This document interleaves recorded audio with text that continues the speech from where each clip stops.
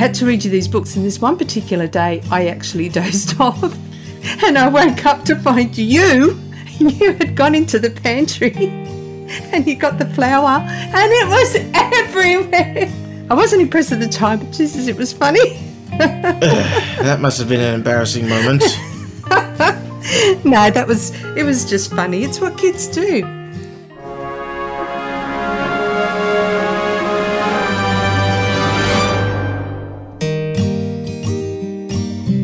Greetings, ladies and gentlemen. My name is Michael Theo, otherwise known as Mr. A+. I'm starting this podcast because I want to entertain people and bring love and light into people's lives as well. Rules for the podcast include no controversial topics such as politics, religion, past wars, weaponry, and drugs. And most importantly, it has a strict no COVID talk policy.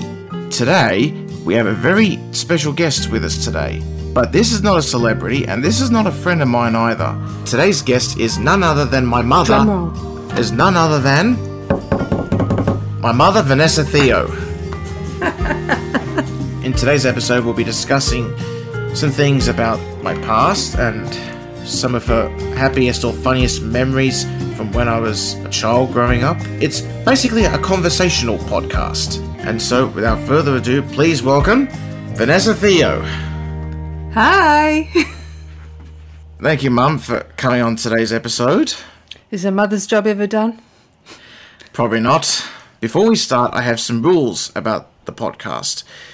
Topics that we do not discuss on the podcast include past wars, shootings, massacres, weaponry, drugs, and religion, and politics, and most importantly, it has a strict no COVID talk policy. So for the first time in my life, I have to follow your rules? In this case, yes. Okay. I'll try. I'll only try. But yes, that's what you've been saying your whole life. Yes, of course. Yeah. I have some questions for you, but we're going to make this a conversational episode. All right. Now, do you have any funny memories of me growing up? There's loads of them because you did some pretty funny stuff. I think the one that always comes to mind is the day that you were only a toddler and we're at the bank manager's or at the bank and I was in the bank manager's office. So all of a sudden it went really quiet and this bank manager said, "Where's your son? It's really quiet." And I'm like, "Oh yeah, you're right. Where is he?" And we looked around and there you were under his desk. You had his lunch open. There was a roll that you were munching into. There was a pear that you took a bite out of. And we both just looked at each other and we went, "Oh my God, he's eating your lunch." So I felt so bad. I came back with like half a deli for the guy. I'm sure it was a week's supply of food. But yeah, that was a pretty funny moment. Yeah. Or when we'd go to the fruit market. Yeah. And one day Kathy says to me, "You know what, Vanessa, I always know when you've been here." I said, "Oh, really?" I said, "What's that?" And she said, "Because there's bite marks in all of the fruit." And she said, "I know exactly where you've been too." I said, "What do you mean?" And she said, "Well, you'll go to the capsicum, the apples, there's tomato, there's cucumbers, and there's these little bites out of all of them." And she said, "I just pick them up and throw them away." And it was you behind me taking a bite out of everything as I'm walking. So that was pretty funny. That's just two of them, but there's been some pretty funny moments with you. Yeah, I was a bit of an extraordinary child at that age. That's right. Yeah, just your typical kid that just did things quite innocently. I suppose, but they're also kind of embarrassing as well. Oh, don't be embarrassed. It's what kids do. It's what we look back and laugh on. I suppose. Do you recall any other memories or moments aside from that? I think my favourite was when you wanted to be a gangster. That's when I was 14. Yeah, you were, but yeah, that's probably my favourite. But that was because I was watching The Simpsons at the time, and I was pretty enamoured by Fat Tony and his gang because of the way they dress. You know, suits, shirts, ties, all that. Yeah, So you wanted a job where you could go dressed in a suit every day. Yeah, because also because Dad always wore those kind of clothes to work but your every dad's day. not a gangster, mate. No, he's not.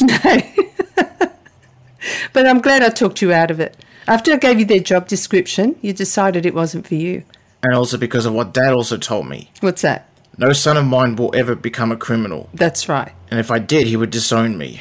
Yep, that's right. And he also told me that there's enough animosity in the world as it is. And he's actually right about that. That's right. But we won't talk about that. Isn't that one of your rules? We can't talk about that stuff? Yes, of course. Yeah, well, follow your own rules then. We're not going into that, no. But I had to make a point, though. Yes. It was a good point. Yeah, thank you. What was your happiest memory or moment of me growing up? Probably the day you were born. Okay. Because you were so heavy. So it was just really, really nice to have you here and not in my tummy anymore. So that I really enjoyed. The last time there was a Man Pa Kettle movie on was on the 19th of March 1994. And I remember that day because it was on Channel 7 at midday. And I went, oh, a Man Pa Kettle movie, that's an old classic. So what I did was I tried to sit down to watch that, and I was almost 2 weeks overdue with you, and I couldn't get comfortable, could not get comfortable at all. And being my first child, I had no idea that that was like one of the signs of labour. So anyway, couldn't get comfortable, tried all day to get comfortable, couldn't enjoy this movie. And yeah, that night then at about 7:20, I went into labour. And yeah, so probably one of the happiest moments is when you were born. Not only because you were here and I could see you and hold you and cuddle you and all that kind of stuff, but also it was a lot of relief for me, let me tell you, because you were heavy. You were heavy. Yes. Yes. As far as what the nurses told you, that I had thick, heavy bones. Yeah, at the ultrasounds, your bones almost lit up. They were quite white. And, I mean, I've seen Adam. I was there for Adam and Olivia's ultrasounds, and they weren't anything like yours. But honestly, you're heavy. You're a very, heavy-set guy, and that's why you were so heavy in the womb. Yeesh. So, yeah, that was a pretty happy moment for me. I suppose. And I also remember Dad mentioning that he had a lot of pride that day. Yes, he did. Yeah, I'll never forget the look on Dad's face, actually. Can you describe that look, please? Oh, he was beaming. It was like, wow, look at this. Yeah, he was beaming, yeah. The only word that comes to mind is he was beaming. Ah. Yeah. Lovely. Probably a bit more on happy moments. It was probably, when you reached your milestones, when you'd start crawling and walking and even when you just start feeding yourself for the first time. That was all pretty, they're all the things that you enjoy seeing your child do, the things that they start doing for themselves and just being independent. I was absolutely, happy moments too was when you started to talk more because you were quite nonverbal when you were young. So it took a lot to get you to talk, a lot, and it took a long time.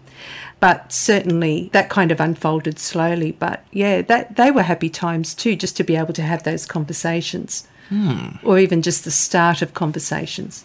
Nice. Yep. So they were good moments and they were very happy moments. Interesting. It wasn't a very... I'll talk about a not very happy moment. How's this one?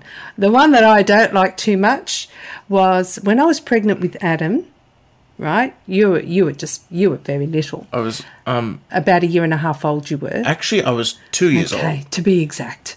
Okay, You were 2 years old, right? So what happened was in the first trimester of a pregnancy, a woman does get very, very tired. It's like you've been given an anaesthetic.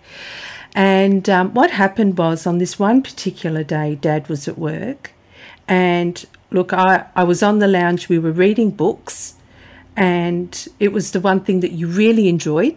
So I'd just read to you a lot. In fact, yes, this was a good memory too. You would come out with like 10 books. Here was this little pint-sized midget with like 10 books that you were trying to balance, and you wanted me to read them all. So not only was I already hormonal and just very tired in the first trimester, but then reading books in the afternoon, which you didn't want to sleep. So I had to read you these books. And this one particular day, I actually dozed off. And I woke up to find you had gone into the pantry and you got the flour, and it was everywhere. It was everywhere in the kitchen, all this flour. I wasn't impressed, but it's funny. I wasn't impressed at the time, but Jesus, it was funny. That must have been an embarrassing moment. No, it was just funny. It's what kids do. Yeah, but it's also very unnecessary. Ah, well, as an adult, but not as a child. You don't know what that is as a child. You just do it. You see this white stuff and it feels nice and you like the texture and it feels like, so soft yeah. and, like a cloud. Of course you're going to play with it. Yes, but it's also unhygienic to stick your fingers in flour. Ah, well, just for the record, I did throw it out. Yeah, that's a very smart decision. Thanks. If an adult did what I did with the flour, that is very childish. Yeah, it is. Particularly at my age. Yeah. Well, you'd be cleaning it up at your age, mate. Yeah. And then you won't do it again. Yeah. And this is also not on my list of questions, but when my brother and sister were born, isn't it true that I showed no signs of jealousy and took no kind of disliking to them whatsoever? No, you weren't like that. So I immediately accepted them as my siblings just like that? Just like that. Oh. Yeah. Yeah, you had no issue with it. Yeah, you were fine. Not all kids are like that, though. There are some kids that get jealous. It's very common, but it doesn't mean all kids do it. And you were one of those children that didn't. That's surprising. Because when another child gets born, it causes the first one to become an attention seeker. No, you were okay. Was I ever an attention seeker as a kid? No. That's good. I wouldn't say that. That is a bit of relief to hear. Because it's not a very positive quality to be an attention seeker. It isn't.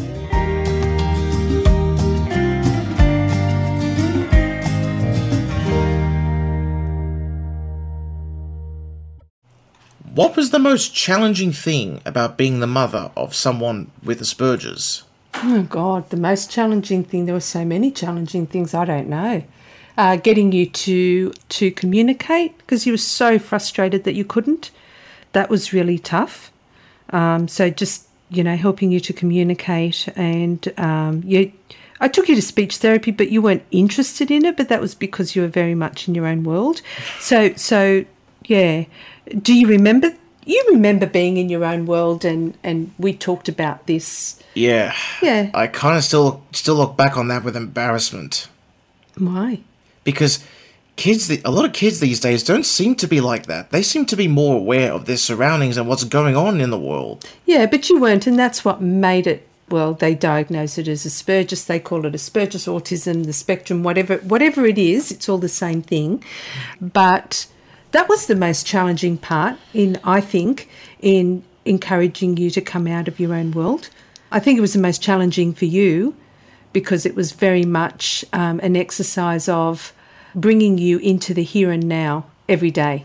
Right. And you were saying that you remember that. I'd like to hear more about what you remember about that because that's a journey. It's like a rebirth in a way.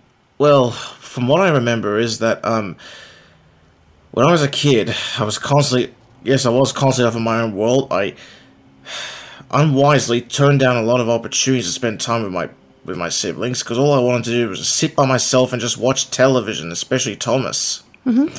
That's all I wanted to do. Mm-hmm. And I was also disinterested in being friends with others. Mm-hmm. But that's because you were happy in your world, and that's why. There was no motivation, no incentive, no need to be out of that world. That's where you were. You weren't there originally. Originally, that wasn't like that at all. Up to about a year old, you were not like that at all. Absolutely not.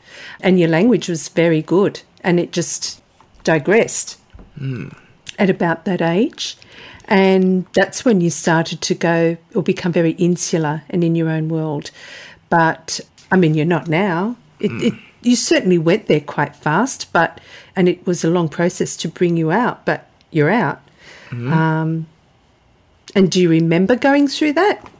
Having to be here and in moment and Yes. the here and now, and not being allowed to allow yourself to wander off to wherever you were? Yeah, I do have some memories of that. Mm-hmm. Around what age did I start becoming more aware of my surroundings and what's going on in the world and living in the here and now? At what age do you think you were? In my teenage years, I think. I think it was more so the early teenage years, very early. It started probably about 10, I think. Oh, Yeah, but that was a journey. It was a journey. It didn't happen overnight. no. It happened slowly. But it was a journey, yeah. And around what age did I start become more keen on socializing with others? Well, you know when you became more keen on socialising with others. Probably in my teenage years, I believe. That's right. Early, mid, late? Yeah. Which one? I've forgotten. But I also remember when I was 14, I decided that I wanted to be like my dad. Mm-hmm. And then, shortly before I turned 20 years old, I made a decision to stop being like my dad and just start being myself. That's right. And because I never really admired him for who he is, I only really admired him for what he had. Yeah. Because the way I see it is, he has more money than me, he's married, he doesn't live with his parents, he has his own place, he's like a king in my eyes. He's achieved the kind of life that I've always dreamt of living, but never really had the chance or the tools to obtain it myself. Well, I think you've kind of already done it because you're the king of your own life. I know that you still live at home. I know that you're keen to have your own place. And, you know, if we're going to be honest about it, just between you and I, Yeah? we're keen for that too. But the thing is, I think that you're king of your own life. So you come and go as you please. You do what you want. You make your decisions. I suppose that would So be true. I think that you are the king of your life, and I think that you have that already. So Yes, I guess. But also, I still have a helicopter. well, that's your father. I Yes, know. that's who I was referring to. I know. He's very overprotective, isn't he? Yes, especially Yeah. of me and Olivia. I know. Olivia because she's his little girl, and me because I have Asperger's. That's why. Yeah. Well, you know what? That's the way it is. See, I've always been the opposite. I like to give you your wings and Yeah. encourage you to use them. Yes, but also while I was growing up, I also remember the fact that you were also the main disciplinarian, Of course. being the mother. Mm-hmm. What was Dad's job to get his butt out there and go to work and make a living to support his family? That's right. Because traditionally, that's the man's job. Yep. Just like how traditionally it's the man's job to mold his son from a boy into a man. Yep. And your dad did that. Yes, he did. Even though I did a little bit of self-learning as well. Well, we all do that, don't we? Anyway, I was saying that... Oh, you said you don't want to be like Dad so much. Nah. Yeah. But that's the thing. I think a lot of kids grow up looking at their parents, and a lot of kids aspire to be their parents until they start to formulate their own views on the world and their own opinions based on their own experiences, and that's when they will start to form their own ideas and identity. And it's quite okay to then decide, look, I'm going to take some of the traits from my dad, but I'm going to adopt some of these other things because I think this is more right. And there's nothing wrong with that. No, I would say that. I did take some traits from Dad, but also I took a few traits from you as well. Which ones are they? The fact that I can be loud when I talk, and I'm also pretty animated as well. Yeah, that's me. Yes, and because we both gesticulate. What's that? That's gesticulate Sorry means to ask. gesticulate means when you talk with your hands. That's what Italians do. Okay, thank you for that clarification. Because you're That half sounded a bit sexual to Michael. because you're half Italian. Yes. Yes.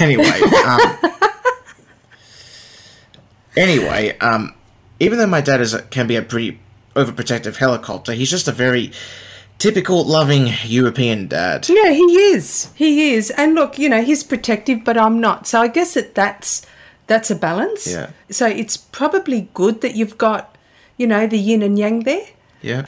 So he's the one that hovers over and makes sure that you're okay. And I'm the one saying, Tom, just let him go. Let him make his own decisions. Let him do his own thing. This is what he needs to do. Blah, blah, blah. You know what it's like. You've lived here. Yeah, of course. Yeah. I've lived with you guys for 27 years. I trust your thought processes. I trust your decisions. And I do look from afar. So I don't totally just close my eyes and say, you know, it's his problem. I don't do that. What I do is I more ghost so that I'm at arm's length. Yeah. So I let you make the decisions that you need to make. And if I think you're going to fall over, I will maybe try and warn you and guide you and steer you. But generally, I find that you make really good decisions. Yeah. And sometimes you don't, and sometimes I will steer you. But that would be the case with pretty much all of my children. Nice. So I do trust your judgment.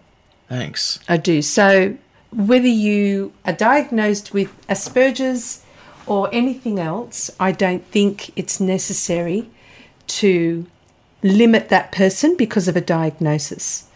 And that's not what I want to do, because if I limit you, you will limit yourself. Yeah, I would agree. And that will inhibit your growth as a person. So I'm very mindful that I don't want to be, I don't like that society uses the word disability, because you're clearly not disabled. No. But unfortunately we tag.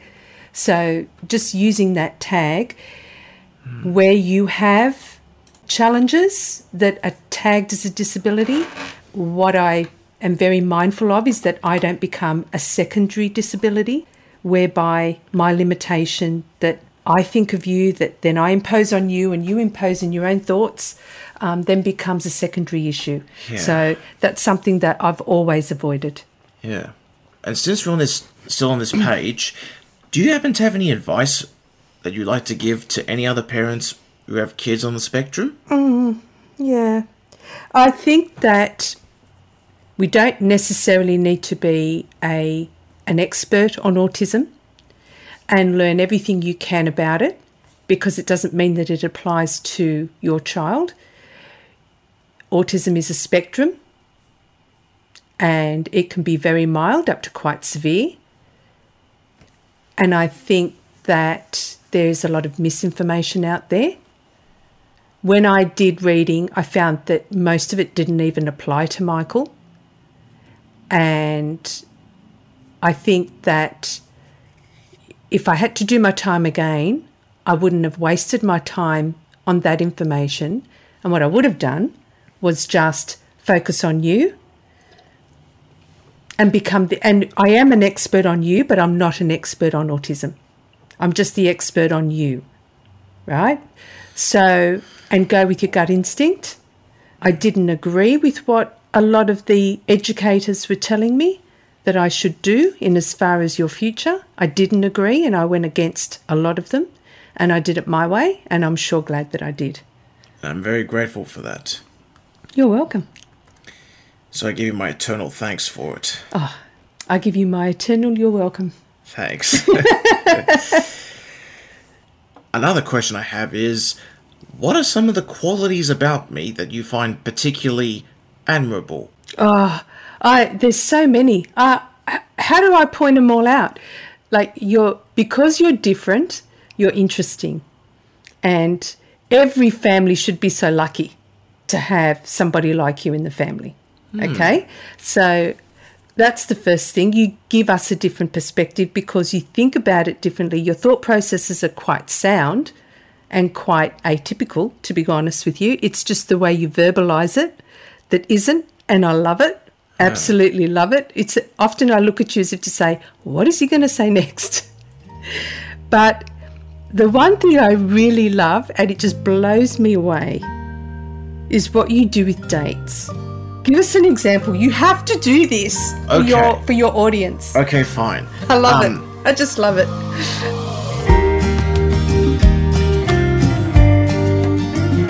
Ladies and gentlemen, you've finished listening to part 1 of my conversation with my mother, Vanessa Theo. I hope you enjoyed it, and please look forward to part 2 tomorrow.